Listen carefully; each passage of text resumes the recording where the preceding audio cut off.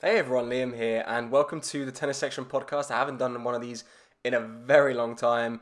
It's always been tough to do the podcast with other people, because of conflicting schedules, traveling. I've been doing a lot of traveling over the last year, so it's been tough, but I'm glad to be back, and we've got a lot to discuss, especially, the end of Roland Garros, the grass court season coming up, who can really challenge Novak, some actual players who've really shown some inroads in the grass season so far, and much more, so let's get into it. First up, I wanted to go over Roland Garros. Obviously, Novak just, he showed why he is the greatest of all time in terms of statistics and being able to just dominate on any surface that he plays on. It's the first time anyone's won 23 majors, the first time anyone's won all four Grand Slams at least 3 times. And you know what? He's looking very, very, very solid and on track to reach the final of Wimbledon, win Wimbledon. The US Open could definitely go his way if he's playing like he is right now. And I wouldn't be shocked that he, achieves the calendar slam finally in his career. It's going to be, tough for any opposition, I think. Even, you look at the likes of Carlos Alcaraz, it's been really tough for him to sort of, show enough ability of good tennis on grass so far to really make me worry of his abilities against Novak. Novak is just on a different level. I mean, grass is just a lot of it. You need experience on grass, and Novak's got that. It's very different when you're a young player, such as a Carlos Alcaraz, a Jannik Sinner, a Holger Rune, even a Stefanos Tsitsipas, because Stefanos has never really had that much of a successful time at Wimbledon. Last year, obviously, he played quite well, but did lose to Nick Kyrgios. But before that, he never really showed enough good tennis to get himself deep enough into those events. He has played good on grass courts beforehand. He won Mallorca last year. He's playing in Mallorca this year, but it's a very different game at Wimbledon over best of 5 sets. It's a completely different mental game, and you know what? Novak has great experience on grass, and that's going to play a really big point. But one of the things that I wanted to talk about going on about, experience on grass is whether the grass season is just too short. I personally think that it's way too short. If you look at the end of Roland Garros finished. The following week, we had 2 grass ATP 250s. The week after, 2 ATP 500 on grass, and then this week we got 2 ATP 250s on grass.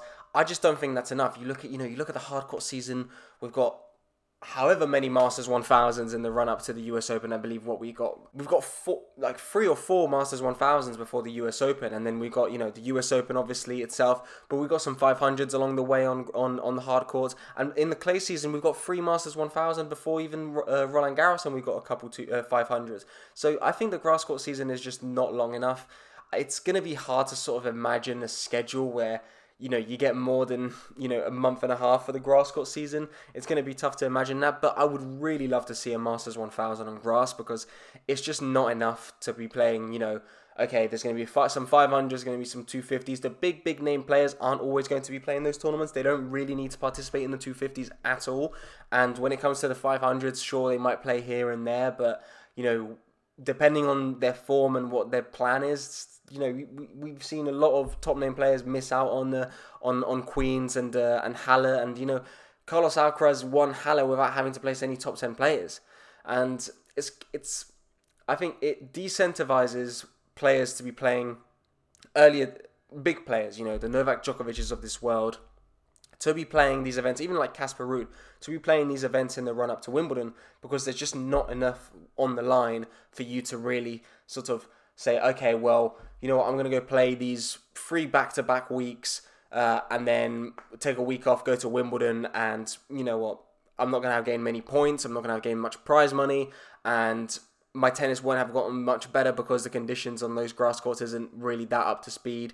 Or, Queens is a very good grass court, but if you look at the Halle grass courts, they just weren't that great. You could see, even when you were watching on the TV cameras, that you could see that it was really, you could see the lines of the grass patches that they put in. It wasn't that good of a court, to be honest. So it doesn't really incentivize players, and because it doesn't incentivize them to do so, then they come into Wimbledon with not that great of a form, and then the more experienced players from the years before, where, these tournaments like Halle would always see Federer, Queens would see Djokovic, Murray, in their peak form playing them. You would see those players playing in those tournaments, it would incentivize the others, but nowadays it's not really the case, and the players with more experience from back in those days, such as the Novak Djokovic, are benefiting nowadays because the other players aren't really participating in those run-up events as much as they should, and they're coming to Wimbledon with less form. I think a Masters 1000 on grass changes the whole situation. I think the grass court season should start a little bit earlier. I think it should start a week before the end of Roland Garros. You get a couple 250s in for the players who lost in the early rounds of Roland Garros or really didn't really care to play on the clay. They can play for those events there.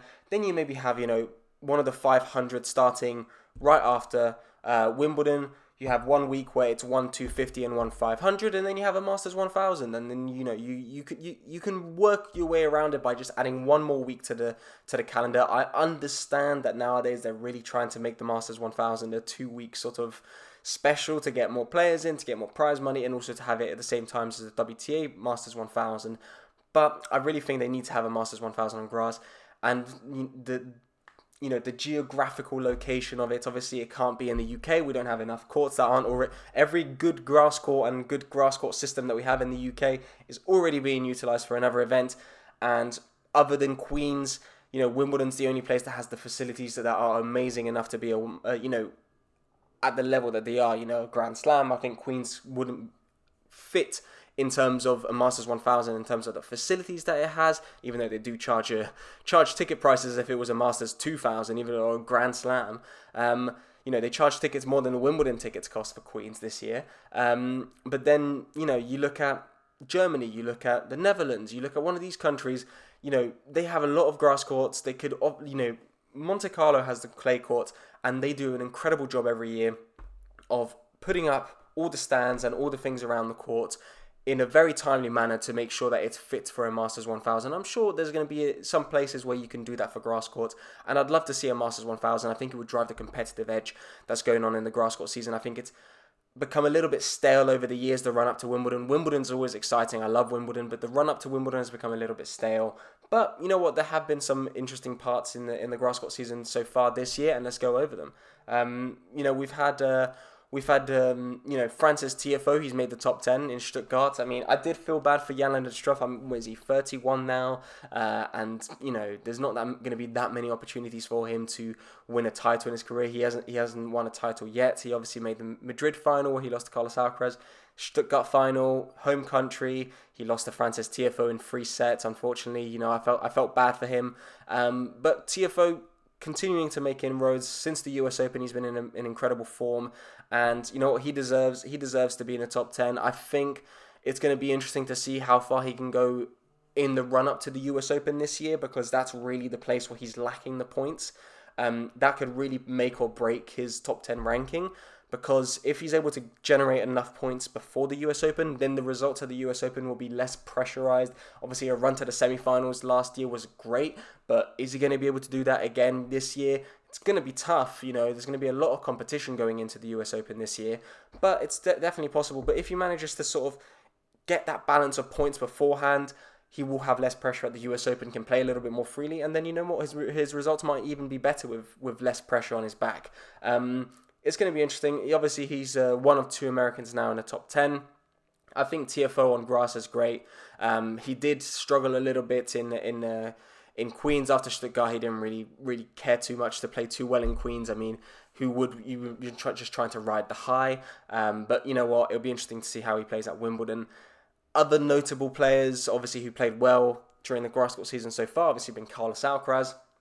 Played really well in Queens. I think his first match against Arthur Rinderknech. He was supposed to play against Arthur Fils, but he withdrew. Arthur Rinderknech did really bring the heat to Carlos. But we've seen that before with some of these great champions that, they might have a really, really tough first or second round match where, they could lose the match. But they dig in, they fight through, and they get the win, and then they just cruise through the remainder of the tournament, and that's what Carlos did. It was great to see. He was able to get the title on Sunday in Queens, and now he's regained the number 1 ranking on the ATP Tour, and obviously the number 1 seed for Wimbledon, which is great for him. But it's going to be quite tough, I think, going into Wimbledon, just because it's a very different vibe to Queens. Novak Djokovic is just I think the pressure of best of 5 sets on grass is a completely different story. Last year he did well. Obviously, Jannik Sinner beat him in that incredible match. This year, I can only see a few players beating Carlos on grass. it's going to be Novak Djokovic and Jannik Sinner. Maybe Stefanos Tsitsipas could beat him on grass if he's able to sort of, take control of the serve and volley. But Carlos is such a great returner. And the other last player I think could beat Carlos Alcaraz on grass would be Nick Kyrgios. All of those players could beat Carlos Alcaraz on grass. But you know what? Could our Carlos Alcaraz beat all of those players on grass? It's going to be tough for me to think so. I think, I don't think he can beat Novak on grass in the form that Novak's shown over the years at Wimbledon. I don't think he can beat Nick Kyrgios on grass if Nick is serving, out of his mind. But he definitely could beat Stefanos Tsitsipas. He definitely could beat Jannik Sinner. So that would be interesting to see. Speaking of Nick Kyrgios, Nick is just... Yeah, what to say? I think it's unfortunate to see that Nick hasn't been able to play really anything during this grass court season. Obviously, he played his first match against, I believe, against Wu in Stuttgart, but lost that one, quite easily, you would say. He seemed to be struggling a lot with his movement. He's withdrawn from every single event since in their run up to Wimbledon to make sure that he's fully recovered. I really want to see him back at his best because on grass, he's realistically the second favourite to win the title. He's just so good on the surface. He's shown us over the years that he's good on the surface, especially last year. And you know what? Wimbledon without Nick at his peak this year, I think would be a Wimbledon that is a little bit lackluster. But it'd be great to see him get back into form. I just really hope that he, hits the ground running quite quickly once he gets into Wimbledon, as long as his knee is fine. I don't think that will be the case for another player who's been struggling with injuries. Obviously, this year, the entire year, Matteo Berrettini, he lost to Lorenzo Sonego at the Stuttgart Open, or the Boss Open, this year in the first round. He's just not been in great form at all. I have seen clips of him practicing, in the Wimbledon practice court. Do I think he's going to be able to play as his best? No, he just doesn't seem to be comfortable moving right now. He doesn't seem to be confident enough. Could he play his way into form? Could he just try and survive just based on the serve and get himself into the second week of Wimbledon, maybe play his way into form? Maybe, but it really all depends on the draw that comes out later this week. I'm going to be making a video on my draw predictions once the draw is out, and I'm also going to be going to Wimbledon this year in the quarterfinals, so that's going to be exciting. So a lot of content coming onto the channel for you guys. I do hope Matteo can play his way into form because obviously, Nick Kyrgios and Matteo Berrettini have been the two best grass court players outside of Novak Djokovic over the last few years, and they could really push, themselves far and deep into Wimbledon this year and get a lot of ranking points because, Nick Kyrgios didn't manage to get those 1,200 ranking points from last year at Wimbledon, which is quite unfortunate because his ranking would be much higher than it is right now. But you know what? He could try and do his best this year and get those ranking points again, but we'll see. If I'm going to select my top, 5 players for Wimbledon and the percentage chance I think each of them is going to win the tournament. Number 1, it's going to be Novak Djokovic. Novak is at in my head, Novak's at 80%. I think Novak is already at 80%. He's won Wimbledon. Nick, if he is injury free and fine, I would put him around, 10%. Carlos I'd put at 5, and then the rest, maybe Sinner and Alcaraz would be at 2.5 each. Do I believe anyone can beat Djokovic at Wimbledon this year? No, I don't. Do I believe we will get some exciting matchups at Wimbledon this year? For sure, we always get some. Am I as excited for Wimbledon this year as I was for last year or the year before? I wouldn't say so, just because, we know most of the tennis fans in the world, I think, know that Novak is most likely going to run away with the title. He's just in such great form. But I'm looking forward to see if anyone can put up a challenge.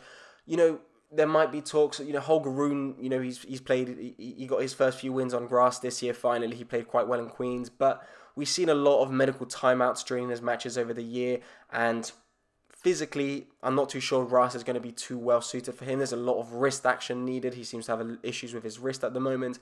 A lot of leg actions you need to be going low, you need to be bending your legs quite a lot. He's got huge legs, obviously, but we've seen that he can get quite fatigued in matches, and it'll be interesting to see. But you know what? That's my Wimbledon and grass court season overview for the moment, and obviously we talked about Roland Garros. So I hope you guys enjoyed the Tennis Section podcast. Obviously, I'm going to try and do as much of these as possible. I'm going to try and do some, once the Wimbledon draw is out, maybe the week before Wimbledon, I'll try and, get some content out there for you guys during Wimbledon if there's some big upsets or stuff like that. And also, for the finals, I'm going to try and get a podcast out for you guys. But if you enjoy the podcast, please let me know in the comments below what you enjoyed or what you want to hear next time, what you like, what segments you would like me to do on the podcast. I'm quite new to this. And, if you enjoyed it, please like and subscribe. It really helps to grow the Tennis Section community. And subscribe to the channel because I'm trying to get to 1,000 subscribers.